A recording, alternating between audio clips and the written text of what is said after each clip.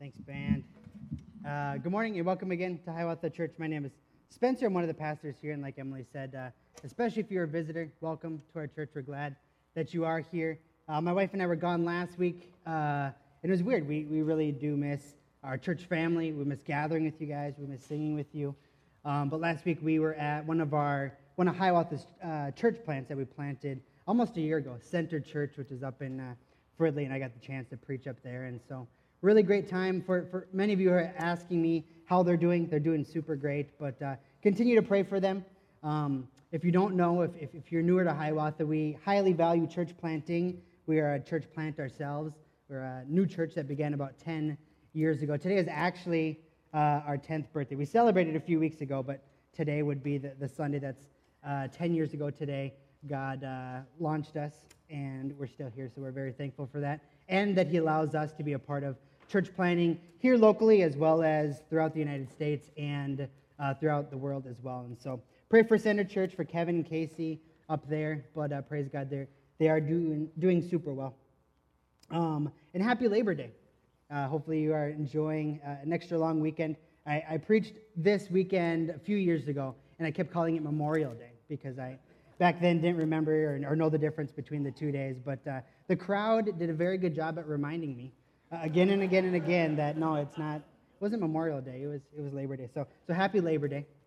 Hope you are enjoying this beautiful, and for many of you, a longer weekend as well. So as we start, I have a question for you. What is your favorite love story? Or what do you think is the greatest love story ever? I know some of you have lots of stories or movies or novels in your mind right now. Some of you have a blank mind right now. You're like, love stories. Romantic comedies, those aren't quite my things, but I was just kind of looking it up online. Goodreads, which is a website that tracks books and stuff, the number one love story or a novel in the romance genre is Pride and Prejudice. Or if you look at Rotten Tomatoes, which does movies, the number one movie in that genre is Singing in the Rain. But maybe you thought something like Romeo and Juliet. Anyone? Maybe not. Or maybe Titanic, another great love story.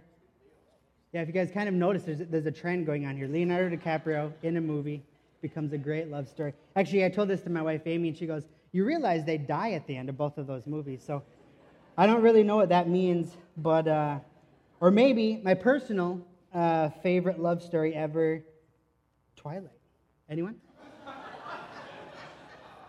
Some of you right now do not know if I am being sarcastic or not, and it's really uncomfortable for you. You're wondering if I do think that's true or not. But anyway, today we're going to look at a great love story. 67 verses long, a beautiful love story between two characters that we don't know much about yet. One is just going to be introduced in today's passage. The other, we've seen a little bit about him so far, but it's a beautiful love story in the book of Genesis, which is the book of the Bible we're preaching through right now. So today, our story has lots of great things that make a great love story, great conflict and resolution. There's a son who's stricken by grief after his mother's death. He's alone. He doesn't have a wife. There's a father who loves his son deeply, and just after his wife has died, he wants to make sure that his son does have a wife. He doesn't want his wife, or doesn't want his son to be deceived by a wife that would lead him astray to worshiping other gods and worshiping false gods. And so kind of one of the last things he wants to do before he dies is to make sure his son and his family is taken care of. There's a young woman from a distant land who has to choose between her home country, her family, her identity there, and her potential future husband. There's a jealous and kind of greedy older brother who tries to keep these two apart.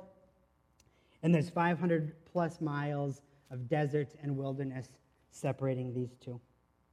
So not only will we see a great love story in today's passage, which happens to be the longest narrative in Genesis of one single story, but for the initial readers, so the first people that would have read the book of Genesis, the nation of Israel, that also see a love story between their God, between the Lord and themselves, the God who both created them as a nation as well as sustained them. We're going to see lots of conflicts and problems and things come up in this story that's going to keep the promise or Israel from becoming a great nation. That's going to keep that from happening, but we're going to see God step in again and again and again and again and protect and save and persevere his people. They're going to see their God overcome all kinds of obstacles and challenges in order that they might be born as a nation as well as survive. And as always, we're going to see that this love story today points ahead to an even greater love story.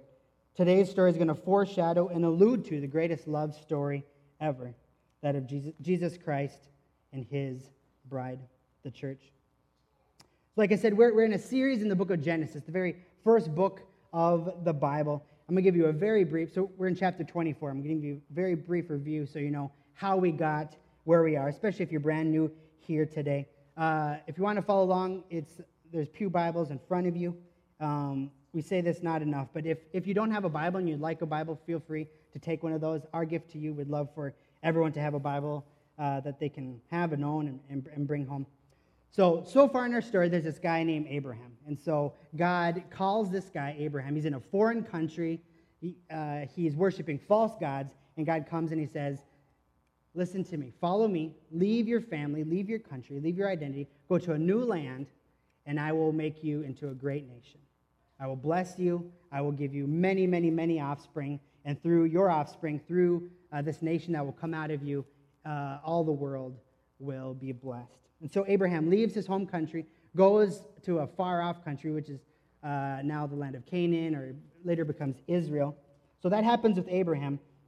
And then for decades and decades and decades, Abraham and his wife can't have a kid. And so God promises that I'm going to make you into a great nation, but without kids, how are you going to have children and grandchildren and great-grandchildren and become a great nation? So that's a big problem we see in Genesis for many chapters. And then finally, they get a kid. Finally, they have a kid, Abraham and his wife Sarah, and this kid's name is Isaac. He's nearly sacrificed, and we'll talk more about that a little bit later. So that's where Isaac kind of came in, and where we saw him at his birth. We saw him at an instance where he was nearly sacrificed, and God kind of stepped in and saved him and figuratively resurrected him from the dead. And fast forward a little bit to last week's chapter, Sarah, Abraham's wife, has just died. So Isaac's mother has just died. And that's where our story picks up today. So this family is without its mother, is without its queen, if you will, and that's where our story takes place. So today's sermon is entitled Isaac and Rebekah. So kind of spoiler alert, Abraham does find a wife for his son. So even though we're going to read it, and I'm going to pretend like you guys don't know how it ends, he actually does find Rebekah, and it's a happy ending. So we're in chapter 24 of Genesis. We're going to read all 67 verses, which is quite long, but it kind of makes sense, right? So lots of love stories are very long, like Titanic, Gone with the Wind.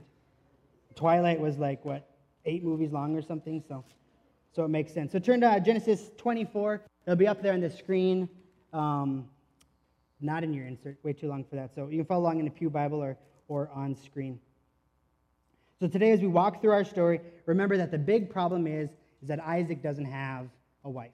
And the reason that that's a problem is because how was God's promise, God's covenant with Abraham and Abraham's offspring, how is that going to happen? How is that going to be fulfilled if they can't have more and more offspring and become a great nation and then bless the world? So have that in your mind. The big problem is that Isaac does not have a wife. And we'll see again and again and again, conflicts and problems arise and come between our two lovebirds and threaten God's promise and this covenant that he has made to Abraham. All right, let's start. Genesis 24. Now Abraham was old, well advanced in years. I think he was about 140 years old at this time. And the Lord had blessed Abraham in all things. And Abraham said to his servant, the oldest of his household, who had charge of all that he had, put your hand under my thigh, that I may make you swear by the Lord, the God of heaven and the God of earth, that you will not take a wife for my son from the daughters of the Canaanites among whom I dwell. So right now, Abraham, they're nomadic people, but they're kind of living in Canaan. And again and again and again, we've seen in Genesis so far that the people of Canaan are just very evil and wicked. And so because Abraham loves his son, and he knows that if Isaac marries a Canaanite woman, that he'll be tempted to worship their gods And we see this again and again throughout the Bible. Old Testament, we see it a lot. We see kings take foreign wives. We see people take foreign spouses, and they bring their foreign idols, and they stop worshiping God Almighty, and they start worshiping fake gods. So Abraham is saying, find a wife for my son, but make sure she is not one of these Canaanites who will lead my son astray. Verse 4, but go to my country and to my kindred, and take a wife for my son Isaac.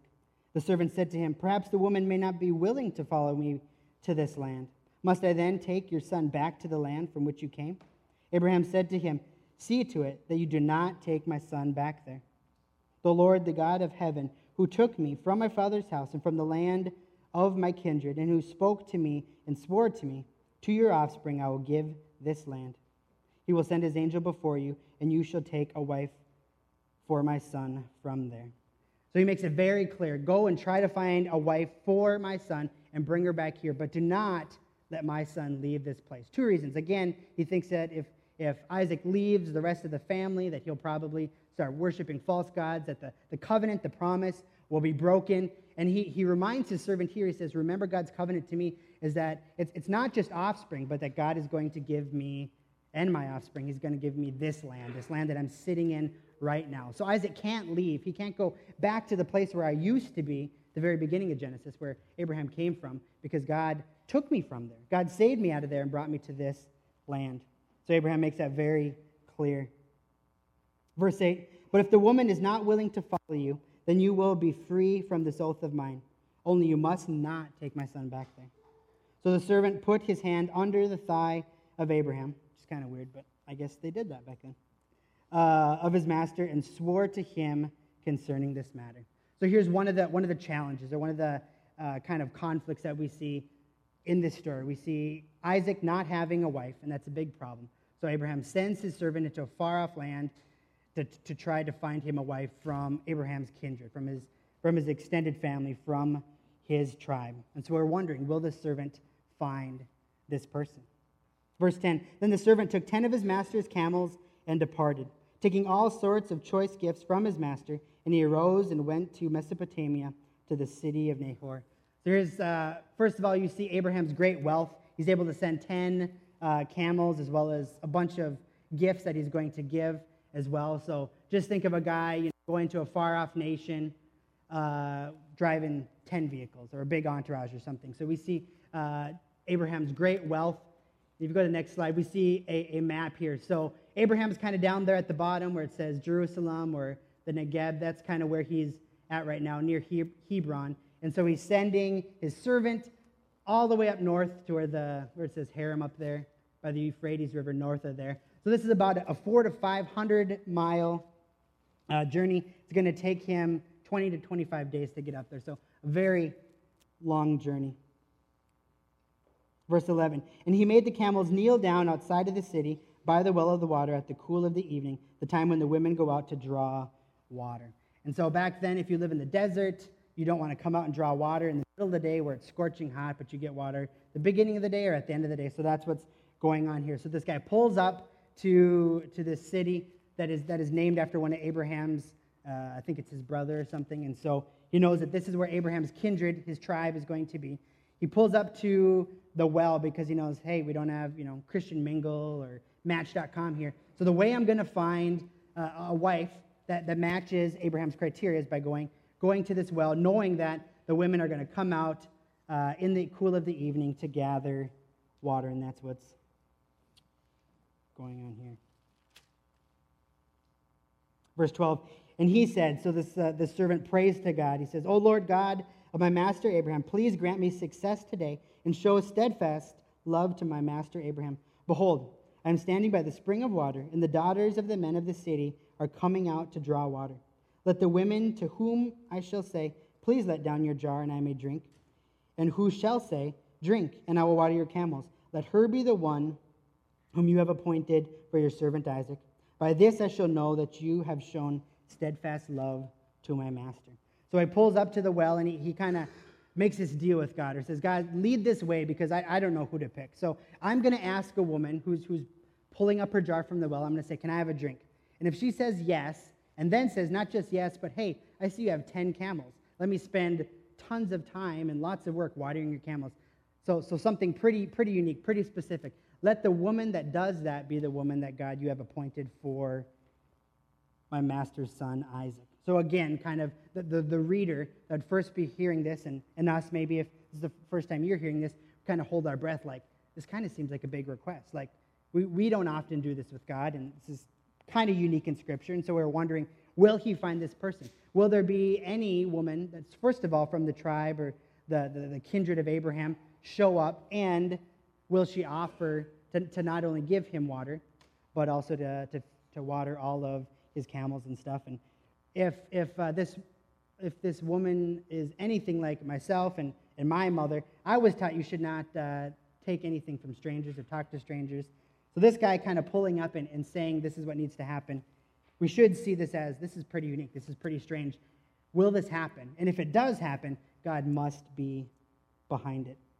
And look at this, verse 15, God shows up. But before he had finished speaking, before he had finished his prayer to God, his kind of deal with God of, this is what I need you to do, so I know this is the right woman. Before he had finished speaking, behold, Rebekah, who was born of Bethuel, a son of Milcah, the wife of Nahor, Abraham's brother, came out with her water jar on her shoulder. The young woman was very attractive in appearance, a maiden who no man had known. She went down to the spring and filled her jar and came up. Then the servant ran to meet her and said, please give me a little water to drink from your jar. She said, drink, my lord. And she quickly let down her jar upon her hand and gave him a drink. When she had finished giving him a drink, she said, I will draw water for your camel also, until they have finished drinking. And so we see kind of the three things Abraham says he needs to find in a potential wife for Isaac. Needs to be from his kindred, needs to be from his tribe. Check, she's got that. She needs to be single. Check, she's got that. And third, she needs to kind of do this thing of not only offering him water, but offering to serve him by watering all his camels. So we see she's the one. She's the one that God has appointed and prepared for Isaac. Verse 20, so she quickly emptied her jar into the trough and ran again to the well to draw water, and she drew for all his camels. The man gazed at her in silence to learn whether the Lord had prospered his journey or not.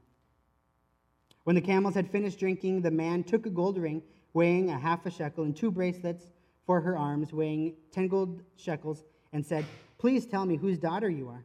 Is there room in your father's house for us to spend the night? She said to him, I am the daughter of Bethuel, the son of Milcah, whom she bore to Nahor. She added, we have plenty of both straw and fodder and room to spend the night. The man bowed his head and worshipped the Lord and said, blessed be the Lord, the God of my master Abraham, who has not forsaken his steadfast love and his faithfulness towards my master. As for me, the Lord has led me in the way to the house of my master's kinsman. Then the young woman ran and told her mother's household about these things. Verse 29, Rebekah had a brother whose name was Laban. Laban ran out towards the man to the spring. We're going to see this character come up later on in the story, as well as in our passage today. It's her brother, and he's kind of a crooked, greedy character. We'll see this play out a little bit later today. As soon as he saw the ring and the bracelets on his sister's arm and heard the words of Rebekah his sister, thus the man spoke to me. He went to the man, and behold, he was standing by the camels at the spring.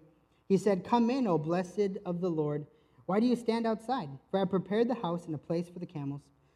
So the man came to the house and unharnessed the camels and gave straw and fodder to the camels, and there was water to wash his feet and the feet of the men who were with him. Then food was set before him to eat, but he said, I will not eat until I have said what I have to say. He said, speak on. So he said, I am Abraham's servant. The Lord has greatly blessed my master, and he has become great. He has given him flocks and herds, silver and gold, male servants and female servants, camels and donkeys. And Sarah, my master's wife, bore a son to my master when she was old, and to him he has given all that he has. My master made me swear, saying, you shall not take a wife for my son from the daughters of the Canaanites in whose land I dwell, but you shall go to my father's house and to my clan and take a wife for my son. I said to my master, perhaps the woman will not follow me. But he said to me, the Lord before whom I have walked will send his angel with you and will prosper your way. You shall take a wife for my son from my clan and from my father's house. Then you will be free from my oath when you come to my clan, And if they will not give her to you, you will be free from my oath. I came today to the spring, and I said, O Lord, the God of my master Abraham, if now you are prospering the way that I go, behold, I am standing by the spring of water. Let the virgin who comes out to draw water, to whom I shall say, please give me a little water from your jar to drink, and who will say to me, drink, and I will draw for your camels also. Let her be the woman whom the Lord has appointed for my master's son. Before I had finished speaking in my heart, behold, Rebekah came out with her water jar on her shoulder, and she went down to the spring and drew water. I said to her, please let me drink. And she quickly let down her jar from her shoulder and said, drink, and I will give your camels drink also. So I drank, and she gave the camels drink also. Then I asked her, whose daughter are you?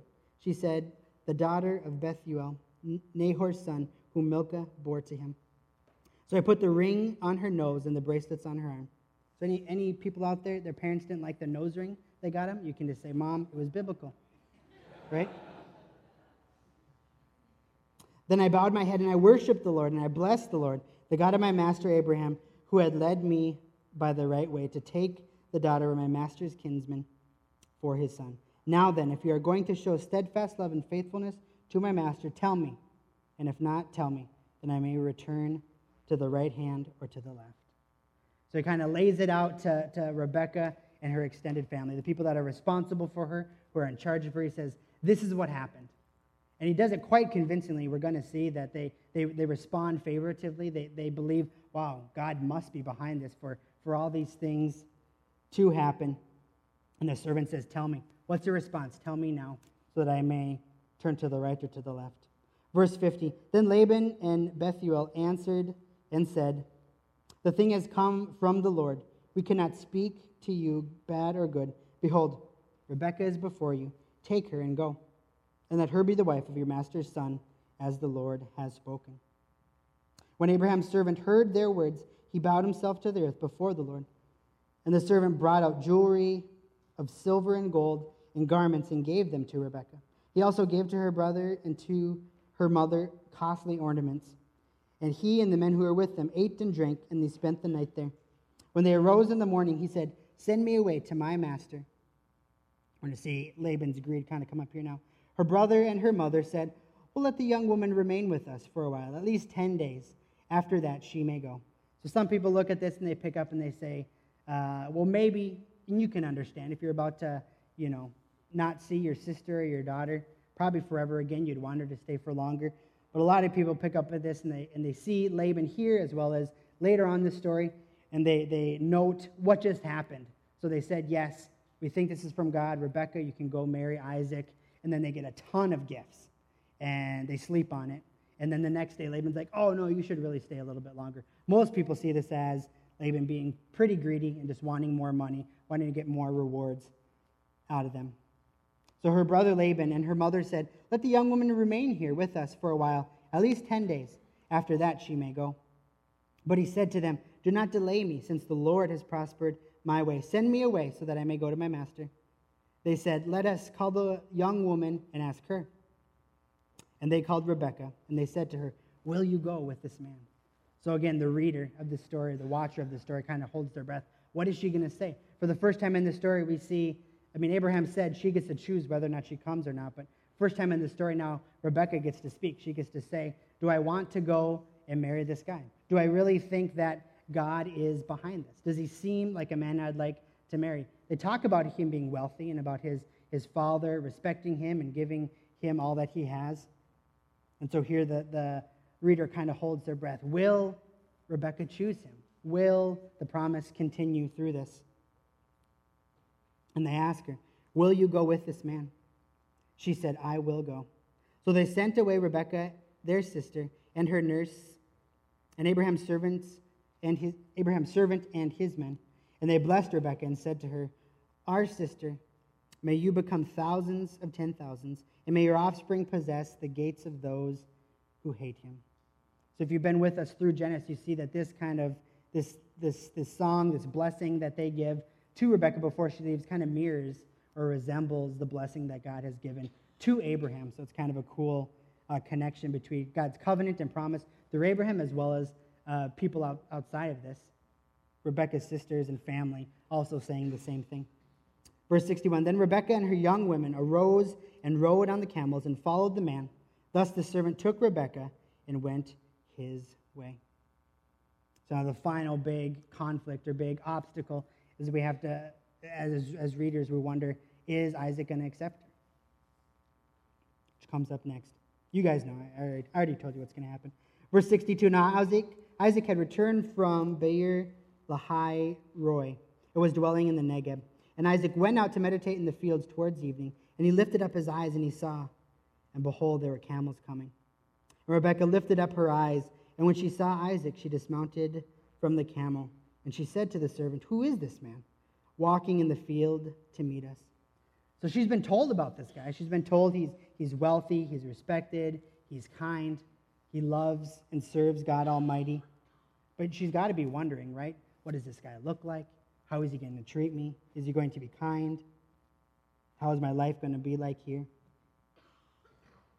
Who is this man walking in the field to meet us? The servant said, it is my master. So she took her veil and covered herself. It's kind of a symbol of betrothal.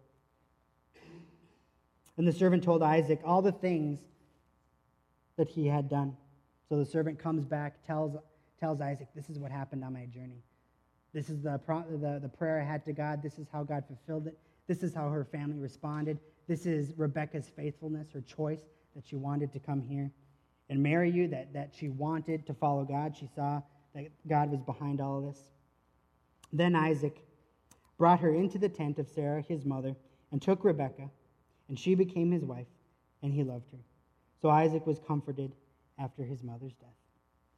And they lived happily ever after. Almost. We're going to see they do live happily ever after. They do have some issues kind of come up a little later on in Genesis, but we see a great ending to their love story here. So whether it is the characters in our story, whether it is the first people who are reading this, the people of Israel, whether it's us ourselves, what we see unfold in this story is that God's faithfulness. After obstacle and challenges, all these things, we see God overcoming them, his sovereignty over the birth, the very beginning of the nation of Israel, that later becomes the Jewish people. We see God's faithfulness to continue his promise, the promise he gave to Abraham and then Abraham's offspring as well. So we see challenges and problems and obstacles come up over and over again. The reader kind of holds their breath. The characters in the story wonder what's going to happen. How can this happen? This seems so unrealistic. But yet God works incredibly through all of these things and brings resolution, and he continues his promise. He continues his covenant. And so again, Israel would see God in this story as both the creator, beginner of the nation of Israel, as well as the sustainer of it. And as Christians, we live on the other side of the cross. So Israel, when they're first reading this, when Genesis was first published, they're going to see it a certain way. We have the vantage point of being thousands of years later, of having the entire Bible, of having the New Testament, books way beyond Genesis, to say, hey, Jesus came and he lived and he died, and that affects what happened back here in Genesis 24. So as Christians living on this side of Jesus' life and death, we see our own story in the story of Isaac and Rebekah. As we were reading that, some of you were probably picking up on that. Either you were thinking, man, this is a great love story, and I resonate with this, or you were saying, or maybe you're saying, this kind of resembles my own story, or this kind of resembles our salvation. We see an even greater point to this story as Christians than just the creation and the sustaining of Israel. We see a foreshadowing of an even greater love story that is appointed and sustained by God despite great conflicts and against all odds, just like our story today. So their story, Rebekah and Isaac, is our story. Isaac resembles and foreshadows Jesus Christ, while Rebekah resembles and foreshadows the bride of Christ, which is the church, which is us, those of us here who are Christians. We begin to see Isaac resemble Jesus earlier on in the story. So I said that briefly, but a few weeks ago, there's a part in the story where Abraham takes his son Isaac and is going to sacrifice him. God told Abraham to sacrifice his son, and Isaac, as a willing teenager, a 20-year-old, his father being in 100 plus, so he easily could have got out of it. But we see Isaac willingly go along with it. We see Isaac carrying the wood for the sacrifice on his back, up the hill, and submitting to his father.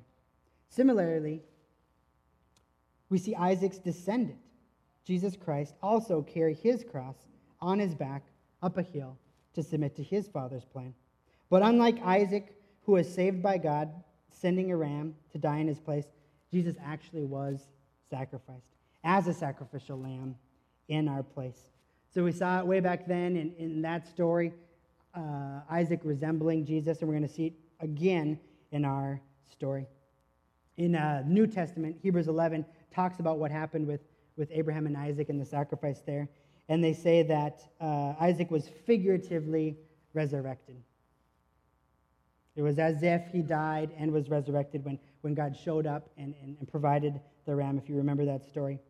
But we see that Jesus is the true and better Isaac, who wasn't just willing to be sacrificed, but he actually gave up his life.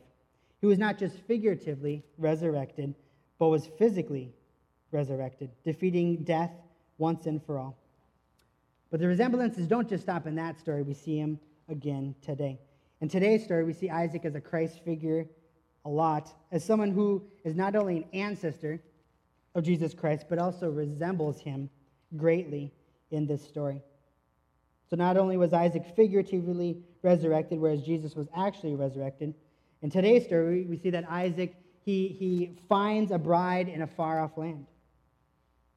Jesus, similarly, left his home to find a bride in a far-off land. Today's passage, we see Isaac send a servant, or Abraham send a servant into a very distant land in order to look for a future wife. But unlike Isaac, Jesus didn't just send a servant to find a bride for himself, but rather he left his home and he traveled to a distant land in order to woo and to rescue a bride for himself. The New Testament speaks about this a lot. It's in the Old Testament as well with God and Israel, but the New Testament speaks about Jesus in husband language. They say that Jesus is symbolically a husband to his bride, which is the church. We see that in Ephesians 5 and some other places as well. Ephesians 5:31 and 32 say, "Therefore a man shall leave his father and mother and hold fast to his wife, and the two shall become one flesh." This mystery is profound. So he's saying marriage is profound, about a man a woman leaving her family and marrying a man and becoming a new family unit.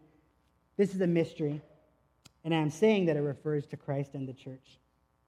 So we see that the bride of Christ, the wife of Christ, is really the church, is Christians. It's one of the analogies or one of the symbols that the New Testament uses.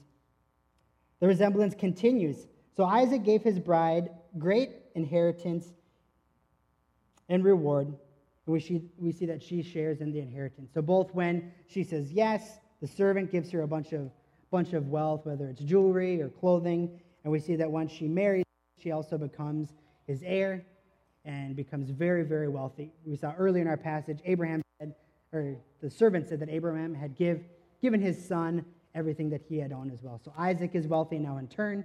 When Rebekah marries him, she becomes wealthy. Jesus also gives his bride a great reward and a share in his inheritance. So not only does Jesus leave his heavenly home and come to earth to receive a bride, but he also gives his bride a great reward and inheritance as well. Salvation and the Holy Spirit until we fully possess our eternal life with him in the new heavens and the new earth. Ephesians 1 talks about this. This is all over the New Testament as well. It maybe surprises you to look in the New Testament to see how much it talks about inheritance and about being an heir, which should remind us, look back to the Old Testament and see where does this stuff come up as well. So Ephesians picks up on this. So it's a letter written to the church, written to the bride of Christ, and look at all this inheritance language. Starting in verse 11, "In him, in Christ, we have obtained an inheritance, having been predestined," or like in our passage today, it said God appointed, "having been predestined according to the purposes of him who works all things according to the counsel of his will, so that we who were the first to hope in Christ might be to the praise of his glory. In him you also, when you heard the word of truth, the gospel of your salvation, and believed in him, were sealed with the promised Holy Spirit, who is the guarantor of our inheritance until we acquire possession of it to the praise of his glory. So our inheritance, our reward as Christians is salvation, is eternal life with our spiritual bridegroom. And just like when you get engaged to someone, the fiance, she gets an engagement ring. Similarly to that, it's kind of like an engagement ring. We're given the Holy Spirit as a guarantor that, hey, this wedding is actually going to happen. It's not just an inheritance that might happen if the bridegroom still likes you in a few months or a few years, but it's a guarantee that it's going to happen. Similarly, our inheritance as Christians, as the bride of Christ, we get the Holy Spirit, who is the guarantor that our inheritance will come.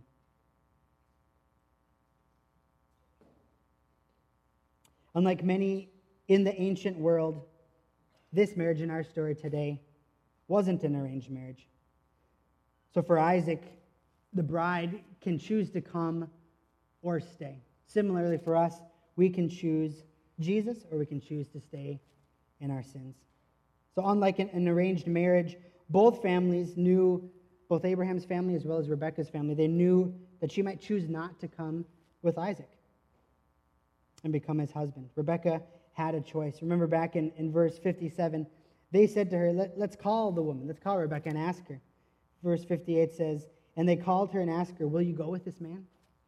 And she responds, I will go.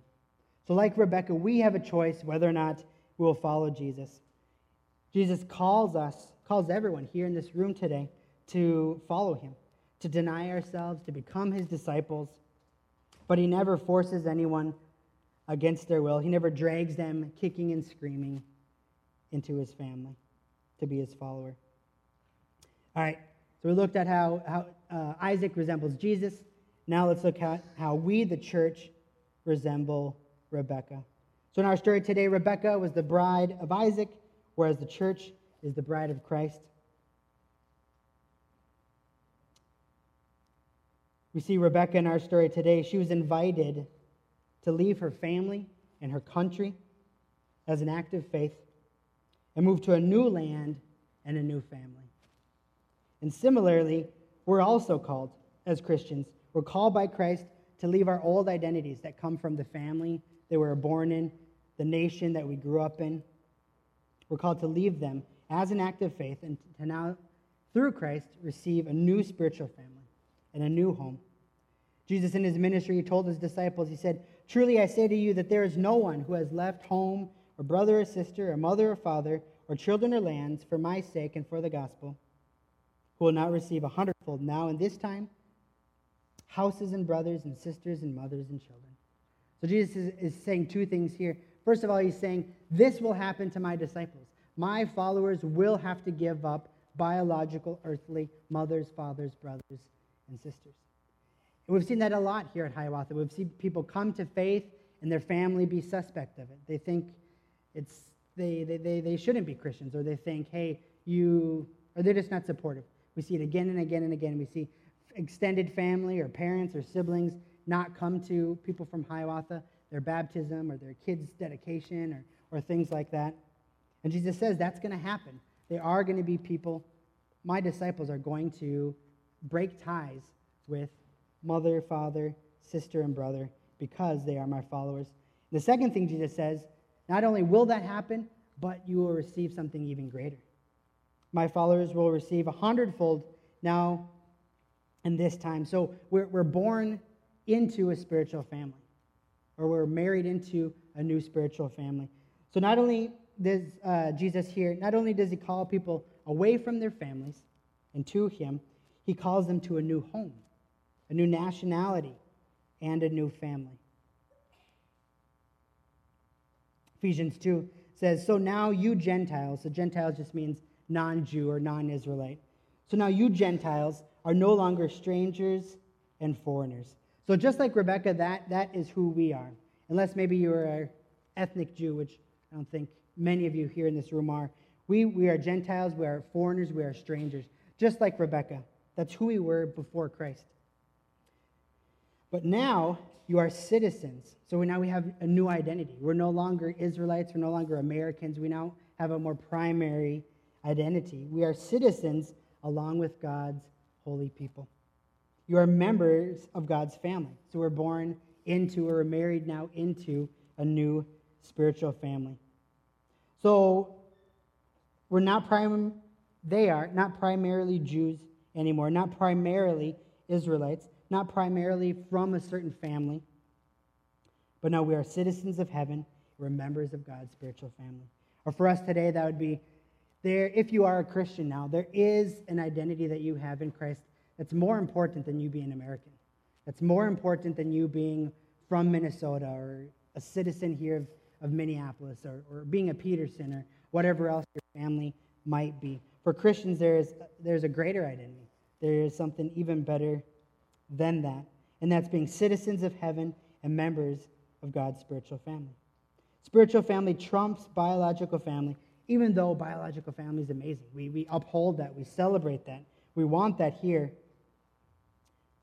But we see how spiritual family is even more important than biological family, which should give lots of comfort to those here in this room who don't have believing siblings or parents, or have lots of conflict and problems with their biological family because of their faith in Jesus Christ.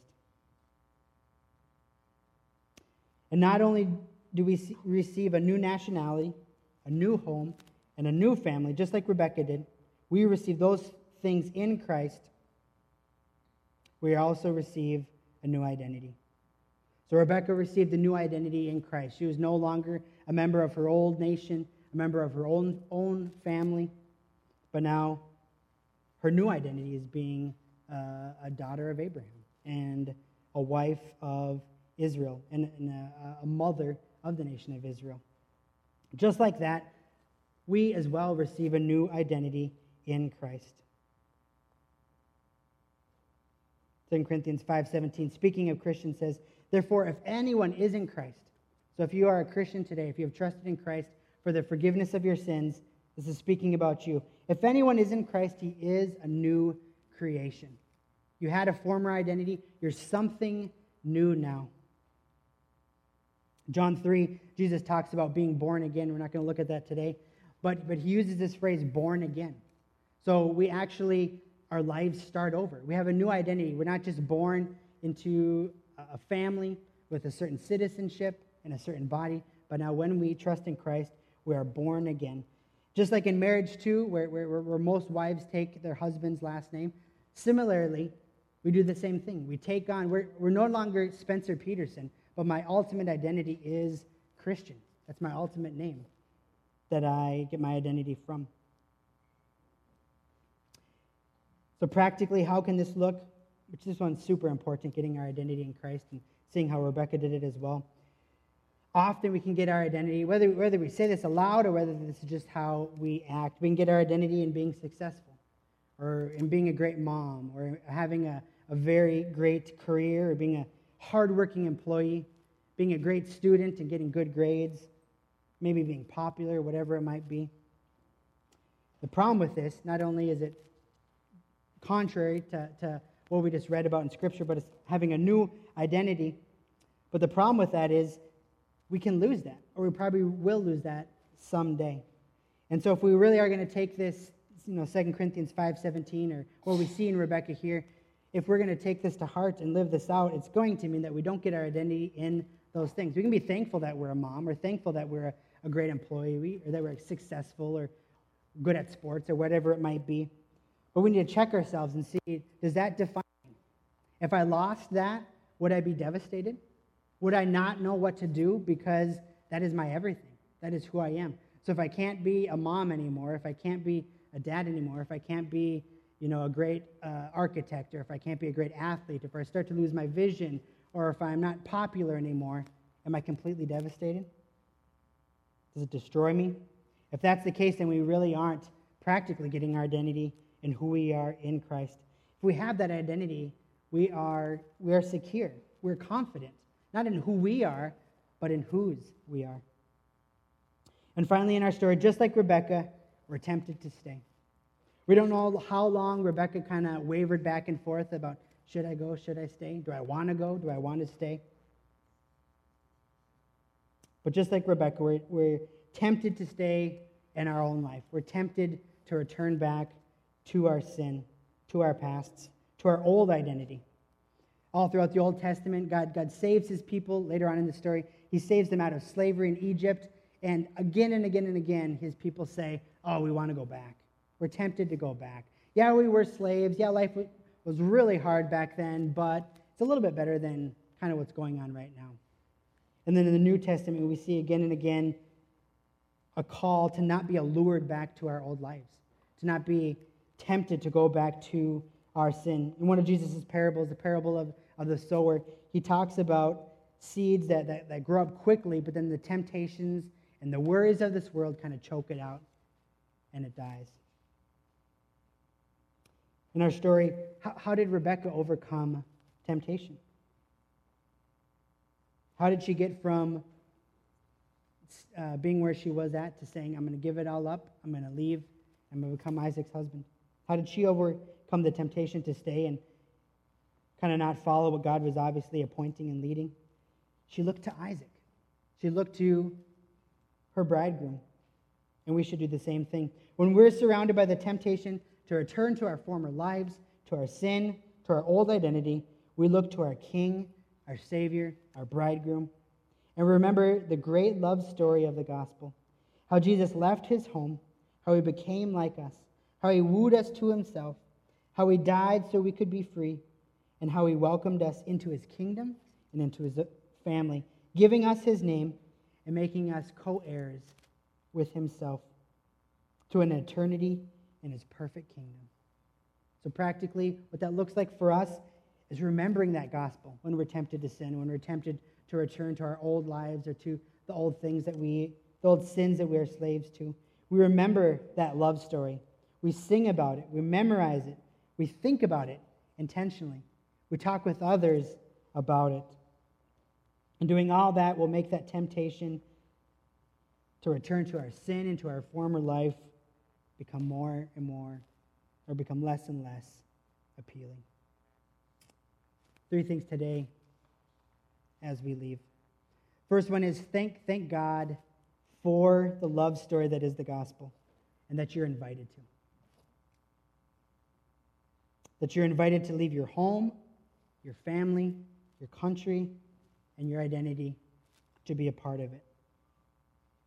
Some of you today love romance or love stories, whether it's reading them, watching them, seeing them in real life. Know that all of those are just shadows of the reality.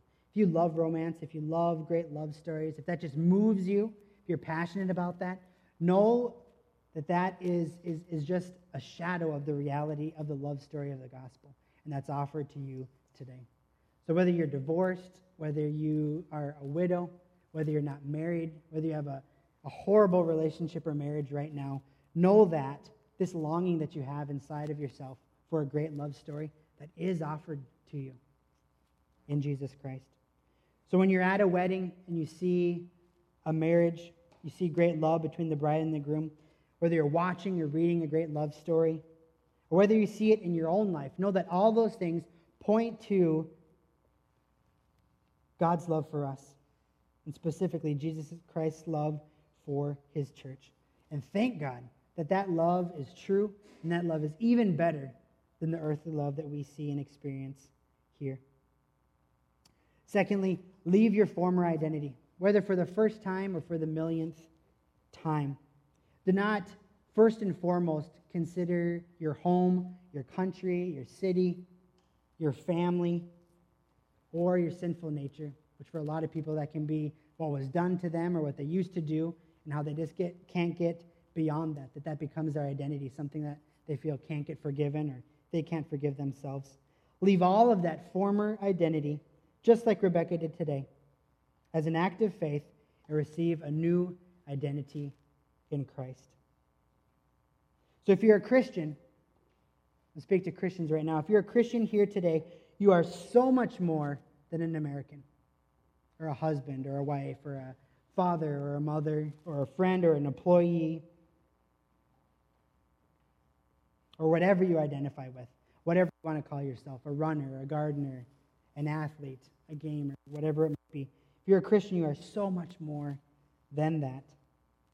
Set aside that identity and get your identity in Christ. You should be confident and secure as a chosen, protected, and loved one of Jesus Christ himself, given the Holy Spirit as a guarantor until he returns, until we get to receive our inheritance of eternal life with him. And finally, don't stay.